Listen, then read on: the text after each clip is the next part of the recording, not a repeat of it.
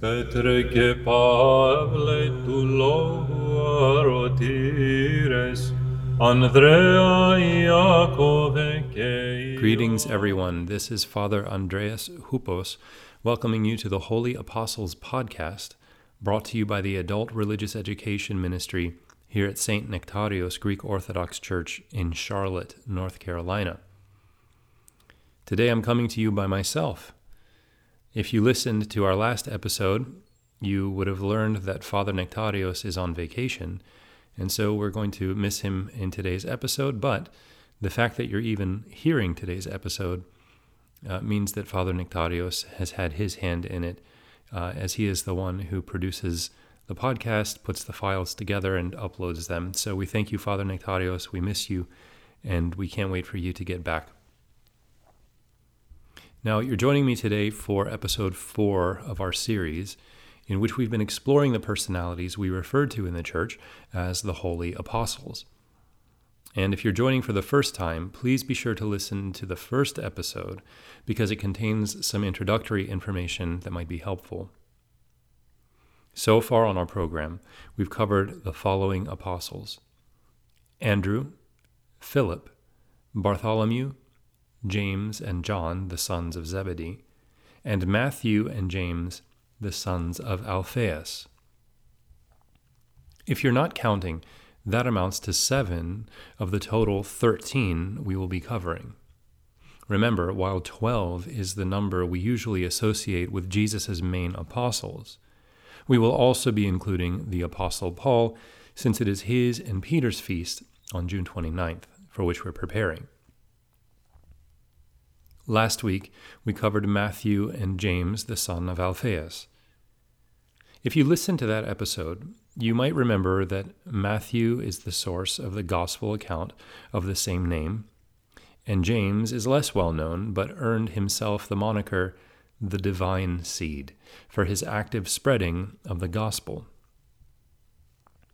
You may not have caught it in the last episode, but we made a brief allusion to this episode, and how we might be looking a little more at the identity of some figures associated with the apostles and the connections between them.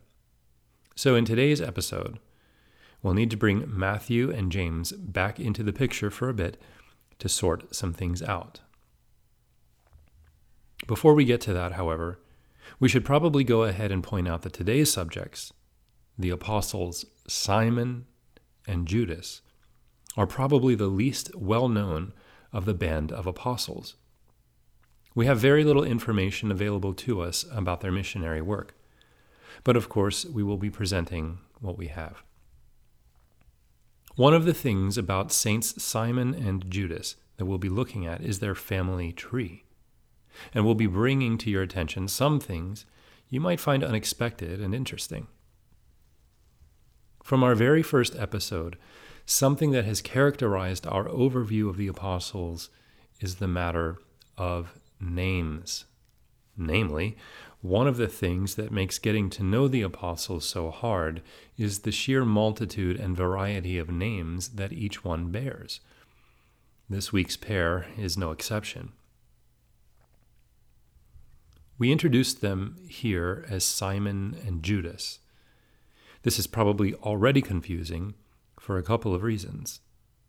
The first is because there are already a much more well-known Simon and Judas among the apostles. The better-known Simon is the chief of the apostles, who is named Peter by Christ, and the better-known Judas is the infamous Iscariot.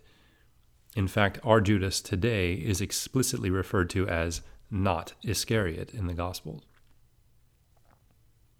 The other reason these two apostles might confuse us a little is also the variations of their names.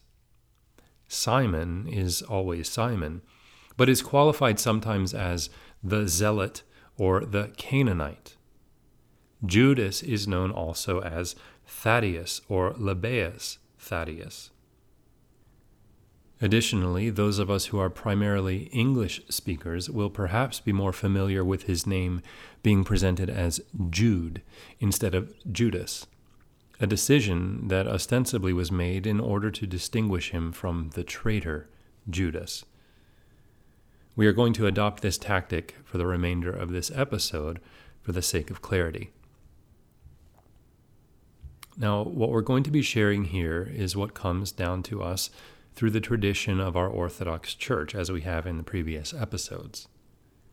And there is a distinct tradition concerning St. Jude in the Western churches, which leads him to being the patron of, among other things, St. Jude Children's Hospital, from which his name might be familiar to those of us here in the States. Okay, in last week's episode, we talked about how Matthew and James were sons of a man named Alphaeus. We touched ever so slightly on how that name could also have been rendered Klopas or Kleopas. If you're already having a hard time keeping up with this, you're not alone. But it's only going to get worse before it gets better. This Alphaeus Kleopas is understood to have been the biological brother of Joseph, who was the betrothed of the Virgin Mary and the stepfather of Jesus. Alphaeus Kleopas was also married to someone named Mary, who was present at the crucifixion and who was among the myrrh-bearing women who went to Jesus' tomb to anoint him. Alphaeus Kleopas and Mary are the parents of the apostles Matthew and James we discussed last week. Now remember, Joseph and Kleopas were, apparently, biological brothers. Joseph had been married previously to a woman named Salome. They had several sons, two of which were named James and Jude. That Jude is the Jude we are talking about today. One of Joseph's and Salome's other sons was James, who became the first bishop of Jerusalem and is the author of the Epistle of James. Incidentally, he is also considered an apostle, but not one of the 12. This James is known as the brother of God, or Adelphotheos.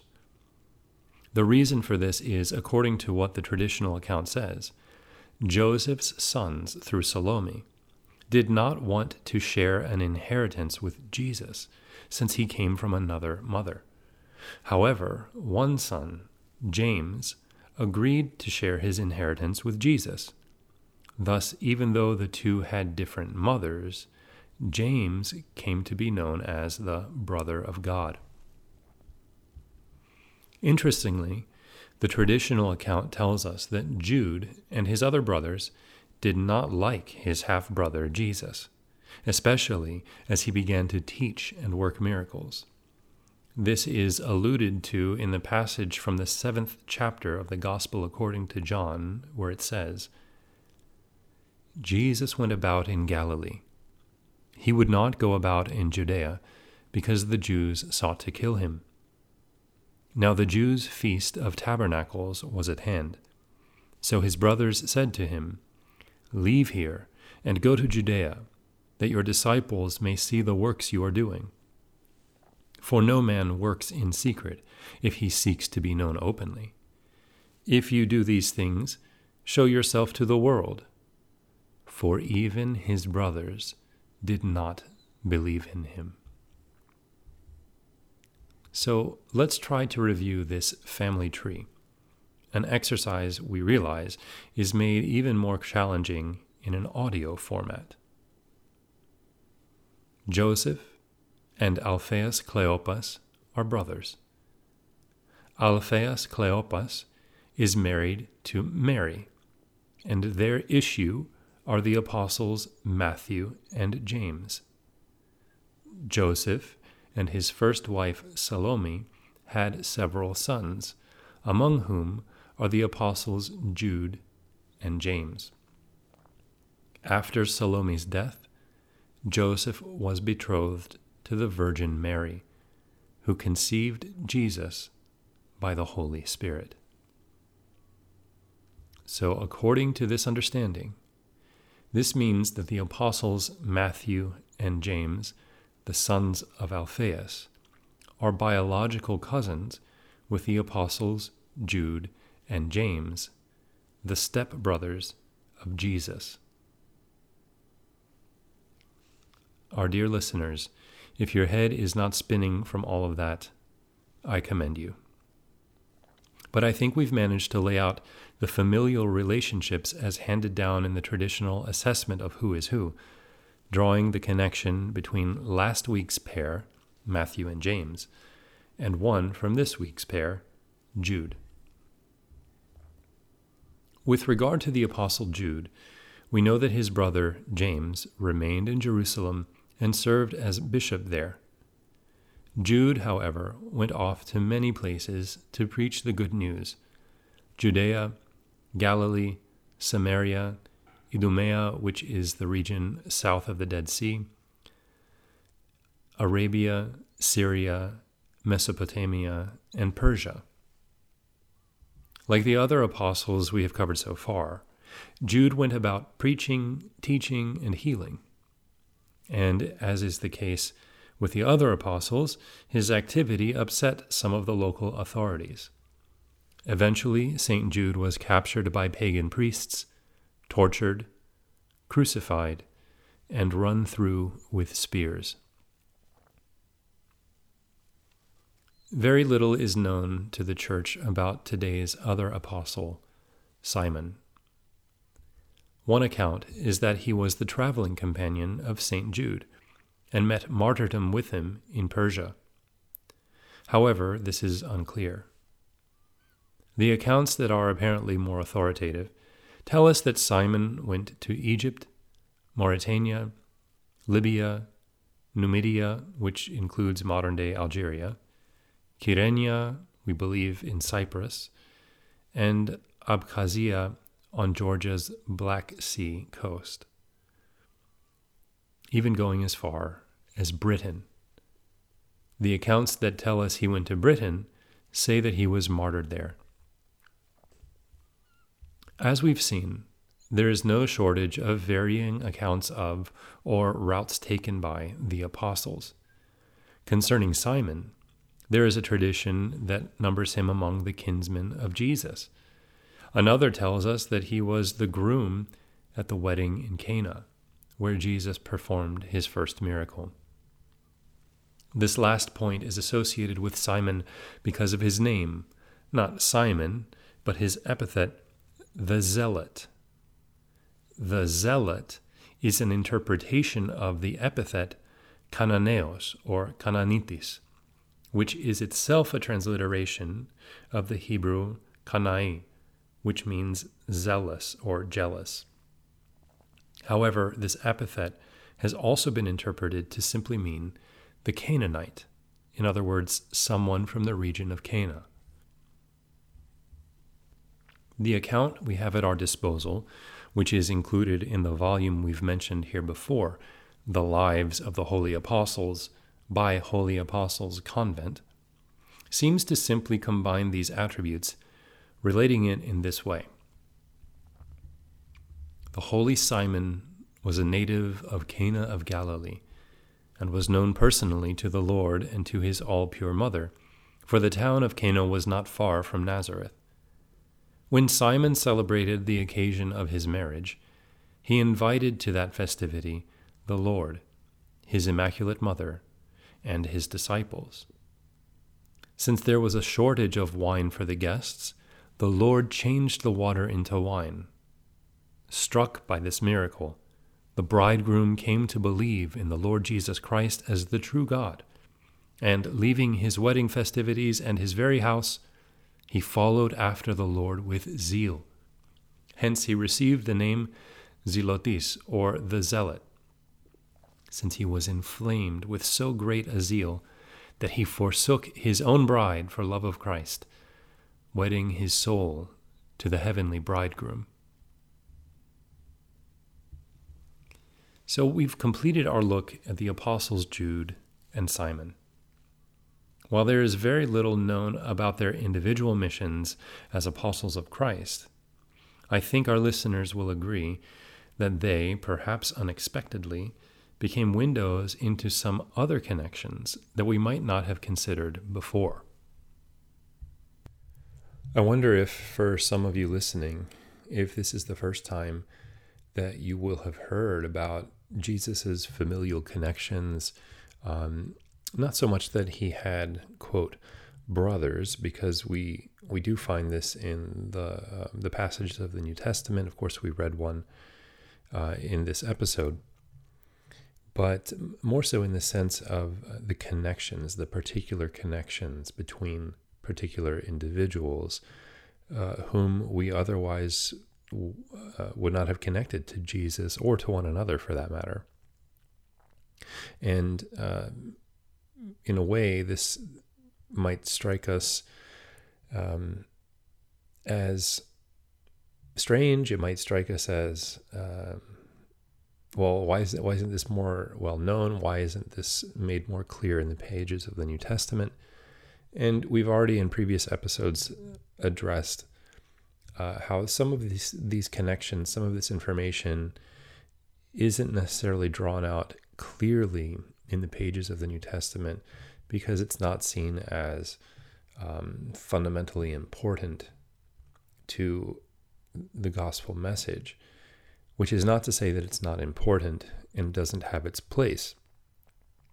But the church didn't simply throw away this information, or as it was compiled, didn't reject it, because the church found that this was information that was helpful, information that was derived from exposure to experience with the Holy Scriptures, with the oral traditions of the church, and those other intangibles that were handed down from generation to generation. One of the things that comes to my mind with regard to some of what we heard in this episode, particularly surrounding the person of Jude and those relationships with Jesus, is, let's say, the humanization of Jesus, or to put it another way, showing us another angle to the human experience of Jesus. So what I mean by that is we might hear, for example, in the Gospel according to John, that the Word became flesh. The Word was made flesh. Okay, that God, the Word, took on flesh by the Virgin Mary with the Holy Spirit, and God became man. Now, we can appreciate that, we can understand that through our baptism, our chrismation, our participation in the sacramental life of the church. We are progressively enlightened to that event, that fact, if we want to use that word, that truth. But perhaps for many of us, this is something that's more of a concept. It's something that is almost intangible to us, and it takes some work to even begin to grasp the import of such a thing. But through the window of the Apostle Jude, we get a glimpse onto Jesus's life on this earth, and getting this picture, this image of him being the stepson of Joseph, and having to relate to these half-brothers. It sounds almost like a Cinderella story, that, here are these elder brothers, these children of Joseph, who, their inheritance is coming into shape, into form, and it's something that they look forward to. This is part of the culture and the custom of their people. And along comes this other son, this son from another woman that their father has brought into his house, to look at it in just mundane, worldly terms. And so to see that the Word became flesh, not simply meaning that he took on let's say, the meat of our bodies, but that he came and took on the complications of our life, that he didn't come into a picture-perfect family, but rather came into a complicated family, a family where there was more to the story than what might be considered normal or ideal, and had to come in and deal with, or experience rather, or just simply be surrounded by the complications of life and family dynamics. And one of the examples, or the types, in other words, the prototype, or an earlier indication of Christ is of course Joseph in the Old Testament, who had his brothers who wanted to kill him, and then end up, long story short, they end up abandoning him, and he's picked up and taken into slavery in Egypt. And then that whole story gets turned around because he finds high station in the government of Egypt, and ends up saving his family in their time of need and poverty. And then not only that, but doesn't lord it over them, and rather is glad to share with them in this type of salvation. Well, we saw, we heard rather, in this account of Jude the apostle, how he in particular and some of his other brothers did not really care for Jesus. They didn't believe in him, as the gospel told us. But then you have James, who sort of concedes and humbles himself and goes as far as saying, I will share my inheritance with you, and establishes this brotherly bond with Jesus, and goes on to be blessed and known by this name, the brother of God. And then Jude later follows suit, and also becomes an apostle of Jesus, goes out into the world, preaches the gospel, and ultimately gives his life for the gospel. So we have this turn of events, this coming around that we see in the life of Jude, and how it's connected to Jesus. And there are still things that we can glean from this that are beneficial to us, and we can see then why the church has not simply abandoned this to the dustbin of history, but has kept this as part of the broader tradition of the church. Another thing that might come to mind, and I'll keep this brief here, is looking again at Jesus coming into that complicated family situation, and being, again, in worldly terms, in the context of his family, the inferior to his older stepbrothers, the sons of Joseph, and yet being the one who was eventually starting to perform miracles, to teach and teach boldly, and to be sort of pushed away by his brethren, to be not to be believed in by them. We might pull from this some encouragement and some camaraderie with Jesus, let's say, because there are some, perhaps many of us, who have awakened to faith in Christ. We have grown in our faith in Christ. We have grown nearer to him, nearer to his church, become more involved in the life of the church, have become more serious in our life of piety, of prayer, of self-control, of not living to excess, of maybe helping others. And to some around us, family, immediate family, extended family, friends, colleagues, they may see this as a type of extreme behavior, or they may see this as something that they don't understand, or they may feel that they're being judged by us even. Of course, we have to be careful not to judge them, but sometimes even people experiencing our life in Christ from the outside can make them feel judged.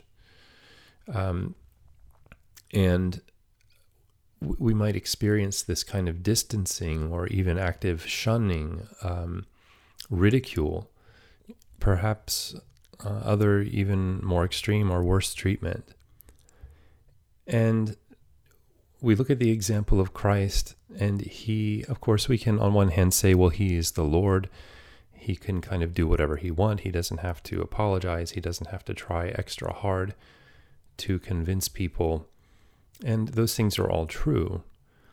But we can look to his example and see that he didn't back down. He didn't change. He didn't compromise. But he didn't apparently argue. He didn't beat his brothers over the head with his faith or with his message, his gospel, his truth. And eventually, in the long term, the long run, won them over. And this can be a good reminder to those of us who may find ourselves in a situation where, as I described, where we've been drawn in and drawn closer and closer to Christ, and in so doing, this happening, drawn farther away, let's say, from some of the things of the life of this world that others may consider normal, and then look at us as strange or judging them, as we said. And this can be inspiration for us to persevere in our path to Christ, despite these differences that may arise, and hope with God's help and his grace. And of course, people have their own decisions to make in life, but perhaps by our humble witness and perseverance, they themselves in the end may be drawn closer to Christ as well. This concludes the 4th episode of our Holy Apostles podcast. I thank you for listening and pray that as we get to know the Holy Apostles better, that they will deepen our own connections to Jesus and to his church. Be sure to join us next week for our penultimate episode, where we will cover the apostles Thomas and Matthias. May our Lord keep you and your families in peace and good health until then. Thank you for joining us for today's episode. Την Παναγίαν, τριάδα φύση Θεόν αηδίων. If you enjoyed this episode of the Holy Apostles podcast series, please consider subscribing for future episodes. Το δεσπότη των όλων, οικετεύσατε σωθεί.